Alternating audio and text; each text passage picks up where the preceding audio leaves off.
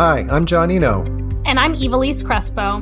Welcome to the Reed Smith Podcast, Inclusivity Included, Powerful Personal Stories. In each episode of this podcast, our guests will share their personal stories, passions, and challenges, past and present, all with a goal of bringing people together and learning more about others.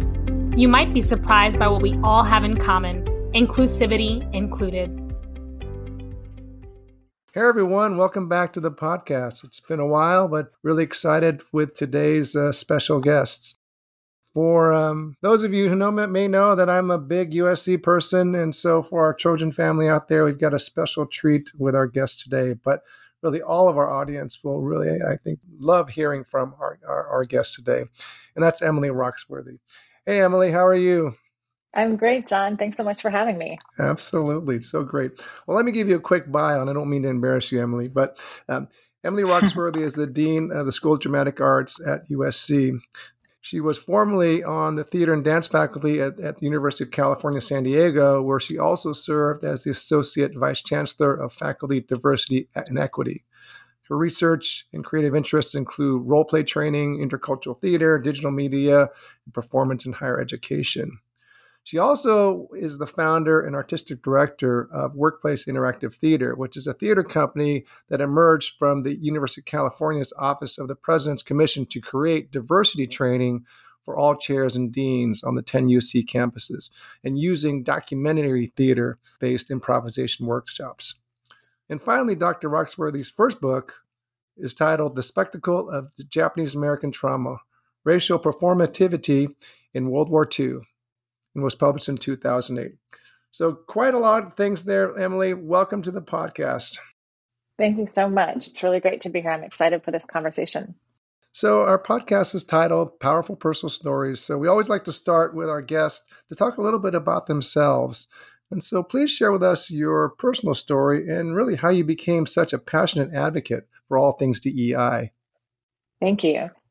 So I was actually born in Detroit, Michigan, in the mid-70s. I'm dating myself here. But much of what we know about Detroit today was true throughout my childhood. It's a very racially polarized city. It's generally divided pretty strikingly along black and white lines. And my mother was a journalist throughout my childhood, worked for the Detroit News, went to downtown Detroit every day. And I actually grew up in Detroit for my first few formative years in a very racially diverse neighborhood, and then moved, like many white families did, to the suburbs.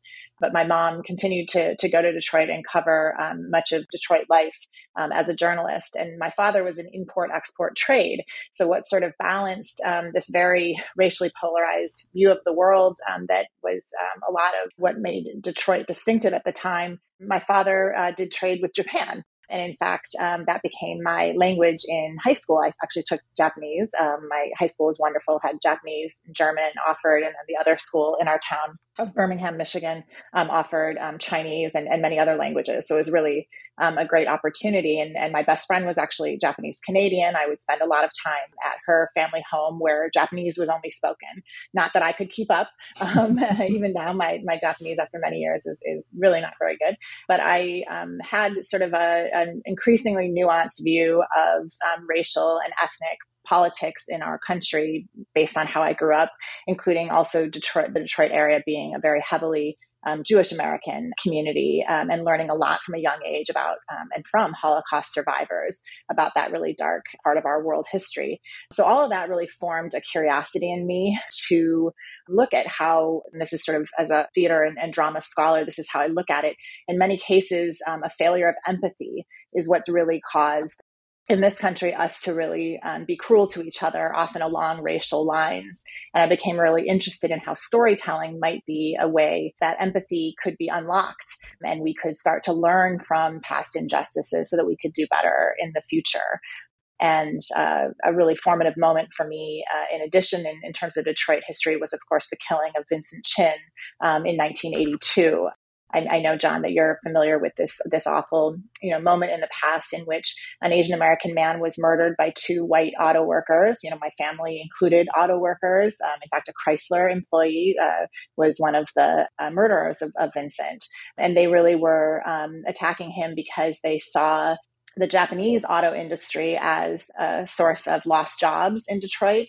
Detroit, as you may know, has a sister city relationship with Toyota Japan since the 1960s because of that motor city relationship. But the really dark side of that was you couldn't drive a car that was not an American car without really being accused of, supporting the enemy, really. It was really a continuation of a lot of the discourse from World War II. And then Vincent paid with his life for being, kind of associated with the quote unquote enemy. So all of this informs, really who I became and who I am today. So thank you for sharing that with our audience. Yeah, the Vincent Chen and the horrible thing as well is that he wasn't even Japanese; he was Chinese American, and they just by his race they assumed he was Japanese and they murdered him. I love that the concept you talk about, the failure of empathy and the power of storytelling, because that's so much of what we try to do through this podcast. And I know we'll talk about it a little bit in terms of your work in the theater. All the D&I efforts that we do, that I find that when we really focus on storytelling and personal stories is when people really can have that sense of empathy and understand people better. And that's how some of our work really gets done. So much there. I really appreciate that. So I want to congratulate you. I know that USC recently recognized you in their 50 years of Title IX anniversary as a Title IX trailblazer. So I know you've talked a little bit in the past about some of the challenges you faced, and how have you overcome some of those challenges? Yeah, so I've been very, very privileged and fortunate in my life, and higher education has really been a space where I felt very supported in so many ways as, a white woman and a mother. But it's also been really challenging. I'm a mother of 4. I actually have 2 stepkids as well, and I had 3 of my 4 biological children while I was working as a professor at UC San Diego. And the first I had when I was in graduate school. So my advice to any young woman or young man or young person who is contemplating becoming a parent and in academia is there's no right time to do it. You just have to sort of jump in and do it. And it will work out if it's sort of a passion for you to be a parent.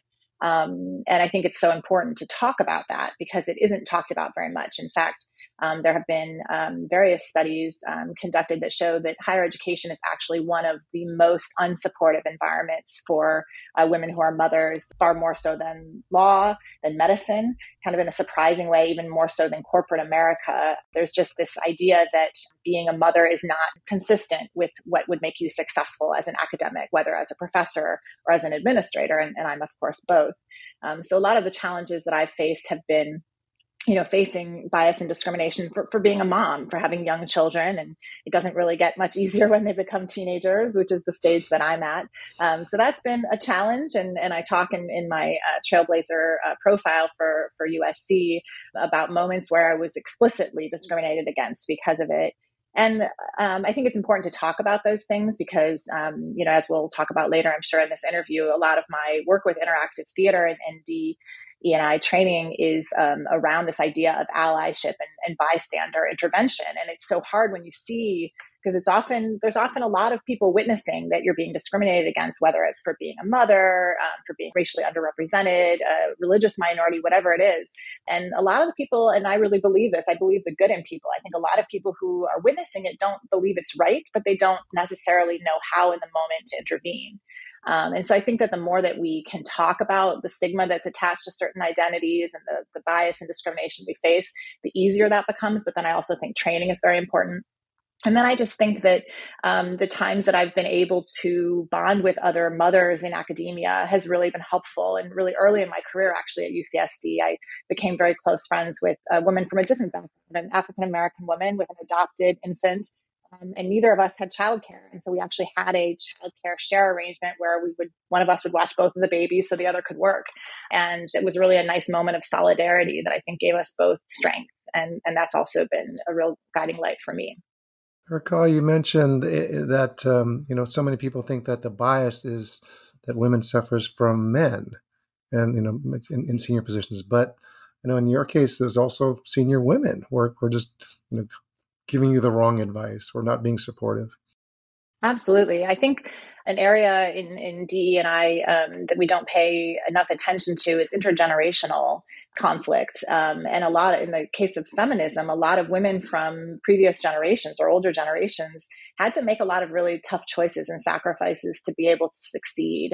And I think that often when they see us making different decisions, which are made possible by hopefully a continuing progress in gender politics in this country, I think it sometimes can lead to strife. And so when I got pregnant in graduate school, actually, I was told by the head of my program, who was a woman, a very powerful, successful woman that I care deeply about. She said, "Have you ever heard of birth control?" That was the reaction. And I don't blame her for that. This was what she needed to do to survive, was to forego being a mother. And she really didn't see how I could succeed if I made a different choice. And thankfully, I think things are slowly getting better. I think we see, one step forward, often as much as one step back. And for instance, in the case of Roe v. Wade being overturned by the Supreme Court, and it can be disheartening. But I think when we look at the way different generations have had to approach this, we do see progress, slower than we'd hoped. But it can be disheartening, I think, to experience it from people that you think should be allies. And again, it always goes back to empathy, though, John. If you can figure out how to understand where they're coming from, you can start to see a way toward progress. Oh, absolutely. And I love what you're talking about, that this next generation, because I do feel a sense of hope with our next generation. And then I deal with or see some of the issues that, we have. A lot of people are with us, and they certainly are following everything we're talking about. But there's pockets of within the organization, pockets around that just still don't see it that way. And the power, I think, of the younger generation is really is at some point, maybe we'll just all get there where we're trying to achieve. We're trying to accelerate that, but I know it's just the power of that next generation. So you talk about allyship and the importance of allyship, and you talked about your background in Detroit, and it's so fascinating. So tell us a little bit how you focused your first book on the Japanese American trauma in World War II, and mentioned growing up in Michigan and the strife with Toyota and all the Japanese automakers and the rest, but and your Japanese Canadian friend. But how did you choose to study the Japanese American trauma? So it's actually a humbling story in many ways. So I mentioned that we had a lot of Jewish American neighbors and community members who would come to speak in school on pretty much an annual basis and share their experience in the Holocaust. So I was very aware of the extermination camps from World War II that were in Europe. I did not know until graduate school. And some of this is the curriculum in the Midwest. It isn't like it is here in California. The Japanese American incarceration from World War II is not part of what was taught back then. I'm not sure it's part of it now. But it wasn't until graduate school that I even learned about the Japanese American incarceration, the fact that more than 120,000 Japanese Americans, 2/3 of them U.S. citizens, were forced to evacuate their homes on the West Coast and go into inland concentration camps during the war. It was only in an Asian American literature class at Cornell, where I started my doctorate, that I learned about it, and became fascinated, because I had actually gone to graduate school, gone to get my doctorate to study Japanese war waging, because I thought it was fascinating that it was so theatrical. Because that all of the accounts that I would read, kamikaze, other forms of the way that Japan waged war in the Pacific War, it just seemed very theatrical. And once I started to dig in, I realized that was really a Western construct that was filtered through various stereotypes about Japanese culture being sort of inherently theatrical. So the more I dug, which is what graduate school is meant to do, right? It's meant to make you question everything and really dig in. But once I learned about the concentration camps, I knew that was what I needed to study. And I was fascinated by the fact that every single one of the 10 internment camps is what they were called at the time, and then the assembly centers, the 10 internment camps, every single one had very vibrant performance culture, whether it be vaudeville, kabuki and no, Japanese traditional forms of theater, comedy, everything you could imagine, because it was a way of surviving and often a way of resisting this really unjust thing that was happening. So I saw my, always very terrible Japanese language skills, but they were there. I saw those combined with my, interest in empathy and in, telling really all the sides of this story. And then, of course, the theater piece. I thought that I was a good scholar to take on that research. And it was my research for about 10 years. And I continue. There's always more. There were Japanese language newspapers published in every camp. And the assumption on the part of the U.S. authorities was that was just a direct translation of the English language newspapers. But in fact, it wasn't. It was often things were sort of in there that were different and that were questioning what was happening and the way that the American government was treating them. And so, all those years of struggling to learn Japanese really paid off because I was able to sort of discern that. But I always had this, sort of outsider view because I'm not myself part of the culture. And in fact, I'm part of the culture of the oppressor in this case. And so it was always a very delicate balance to do that research, but I found it very fulfilling. Fantastic. So my grandfather was a journalist, and so he, was one of the founders of the Japanese American newspaper here in Los Angeles that was, reporting all during those times as well. So let's shift a little bit and talk about your work at USC and the work you do on DE&I. As the dean of the School of Dramatic Arts, how have you furthered your own DE&I goals? So we really see our goal at the USC School of Dramatic Arts is not only really training students in the entertainment industry that we're all striving to accomplish, right? We're all striving to have an entertainment industry that reflects the beautiful diversity of the United States and of California in particular as, the sort of center of the industry here in Hollywood, but also to kind of feed a pipeline of diverse talent for stage and screen. And so the way that looks is really trying to find, and we're really, all of the art schools at USC are really fortunate that we're able to just go out and find the best talent we can. I mean, USC has become an academically incredibly difficult school to get into, but we also consider talent and passion for the art form. And in all art forms, but particularly the performing arts, really the most diverse backgrounds that we can bring together, those are the rich stories, right? And when those are brought together in unique combinations, which is what we call diversity, right? It is going to create beautiful artwork. And so it really goes hand in hand with being the most excellent drama program in the country. We really need to be the most diverse as well. And that's sort of how we've approached it. So, Emily, when you talk about, really creating or fielding the most diverse student body, we're very much aware of the recent Supreme Court cases involving Harvard and University of North Carolina that basically struck down affirmative action. So how will those cases impact what you're trying to achieve at the school?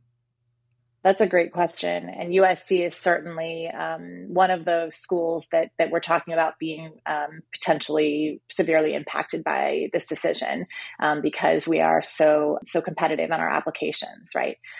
What is wonderful about the arts and humanities is we are always looking for applicants to tell their stories about where they came from. And that my understanding of the ruling is that will still be allowed. We're not looking at redacted essays from students talking about the struggles and the experiences that have led them to this point. That will still be something that students are encouraged to discuss. And often those struggles and experiences come from their cultural and racial, religious, and other differences. So that will continue to be part of what students write about in their applications, continue to be part of, in the case of the dramatic arts, what they put forward in their portfolios and their audition materials, right? They can still select those texts that speak to what makes them unique. And that's what we're really interested in, is the most unique talent that we can find. And that's what this moment in the entertainment industry is about, which is so exciting, which is that we want specific stories from unique backgrounds. That's what we're, sort of leaning into as an industry. So I think I'm very hopeful. I'm very optimistic that we're going to continue to be able to accomplish these goals. I think what I'm scared about is, part of my work and the work of several other faculty here at the School of Dramatic Arts, Anita Daschle-Sparks in particular, and Dr. Brent Blair, is we use interactive theater as a tool to help to train people to be better around diversity, equity, and inclusion. And these sort of decisions have a chilling effect on that kind of work, even though that work isn't about, many of the things that have been criticized around, critical race theory and other, sort of flashpoints in all of these debates over the past few years. It really goes back again to empathy, to just listening to each other and learning what is different about each other's experiences and how we bring that into the room. Interactive theater allows us to stage those differences, because what's beautiful about theater is you have an array of different characters on stage who all have different experiences, and you are forced to hold all those differences in the balance at one time and understand how they interact. And that's the basis of interactive theater, is also getting the audience involved in hearing those stories and then telling them the stories themselves. And so I do think all of this work can continue, even with the Supreme Court decision and more that are being, considered. But it really forces us to get even more nuanced in what we how we attempt to achieve these goals. Yeah, and as I think of it, obviously it'll play out in the coming months and years. But when you talk about, for example, in the performances or the essays that the applicants will give, it's forcing people that come from diverse backgrounds to really emphasize their diversity. And not historically, but a common trap that diverse folks face is that they have to assimilate, and they are forced to become part of the mainstream, so to speak. And so now, by the shift of hopefully or for forcing some of the students to emphasize their diversity, it'll embrace themselves and becoming more aware of who they are in themselves, and as opposed to trying to assimilate. So, as I say, who knows where that ultimately will lead, but it's maybe a positive outgrowth of the decision. You talk about interactive theater, and it's so powerful in the ability to create diversity or create that empathy. So I know you've developed a lot. We've talked about it when we introduced you. Talk about what you achieve through interactive theater, especially when it comes to diversity training. Yeah, so that was a great point you made, John, though, about if one of the ways that people from diverse backgrounds have survived is to assimilate, and now we're really changing the expectation and saying we need you to talk about actually what makes you distinctive. And in terms of Japanese culture, right, it's the idea of ganbatte, or just you must survive, don't complain, you must sort of figure out how, for the sake of the children or whatever it is, to just rise above and be successful and happy.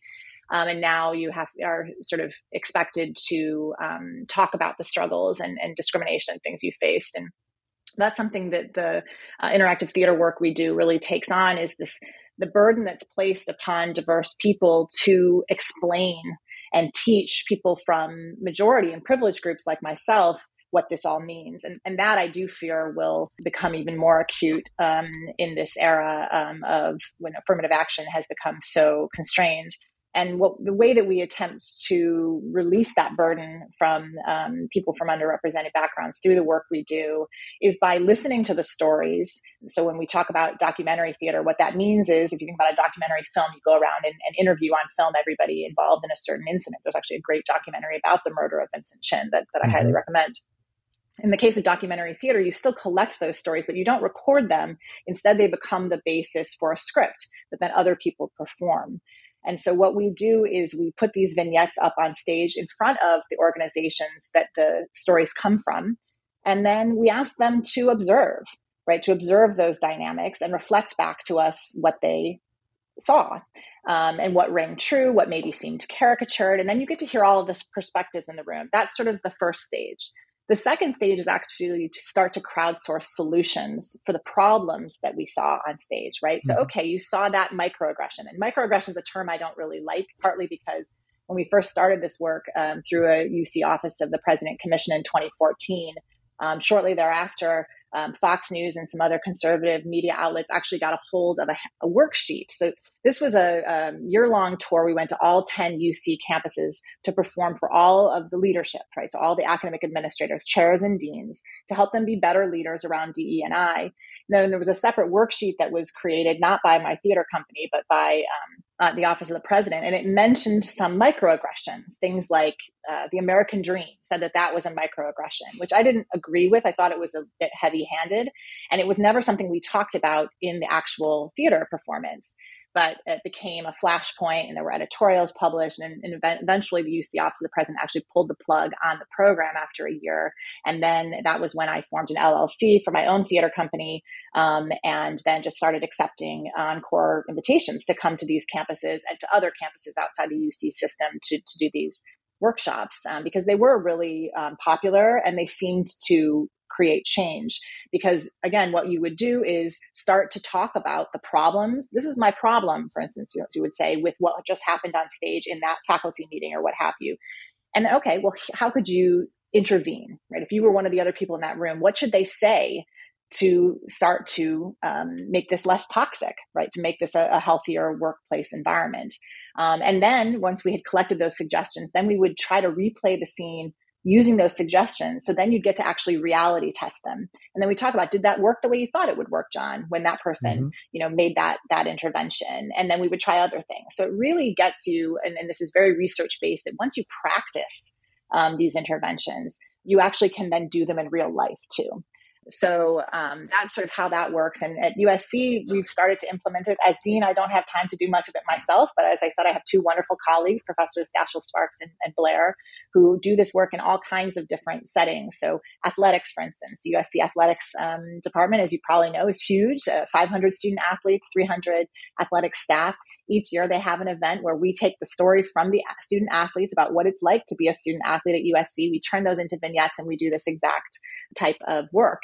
And it's really popular and it's really affirming of a lot of the microaggressions. It's a word that I don't love, but it's a useful word that student athletes face on our campus.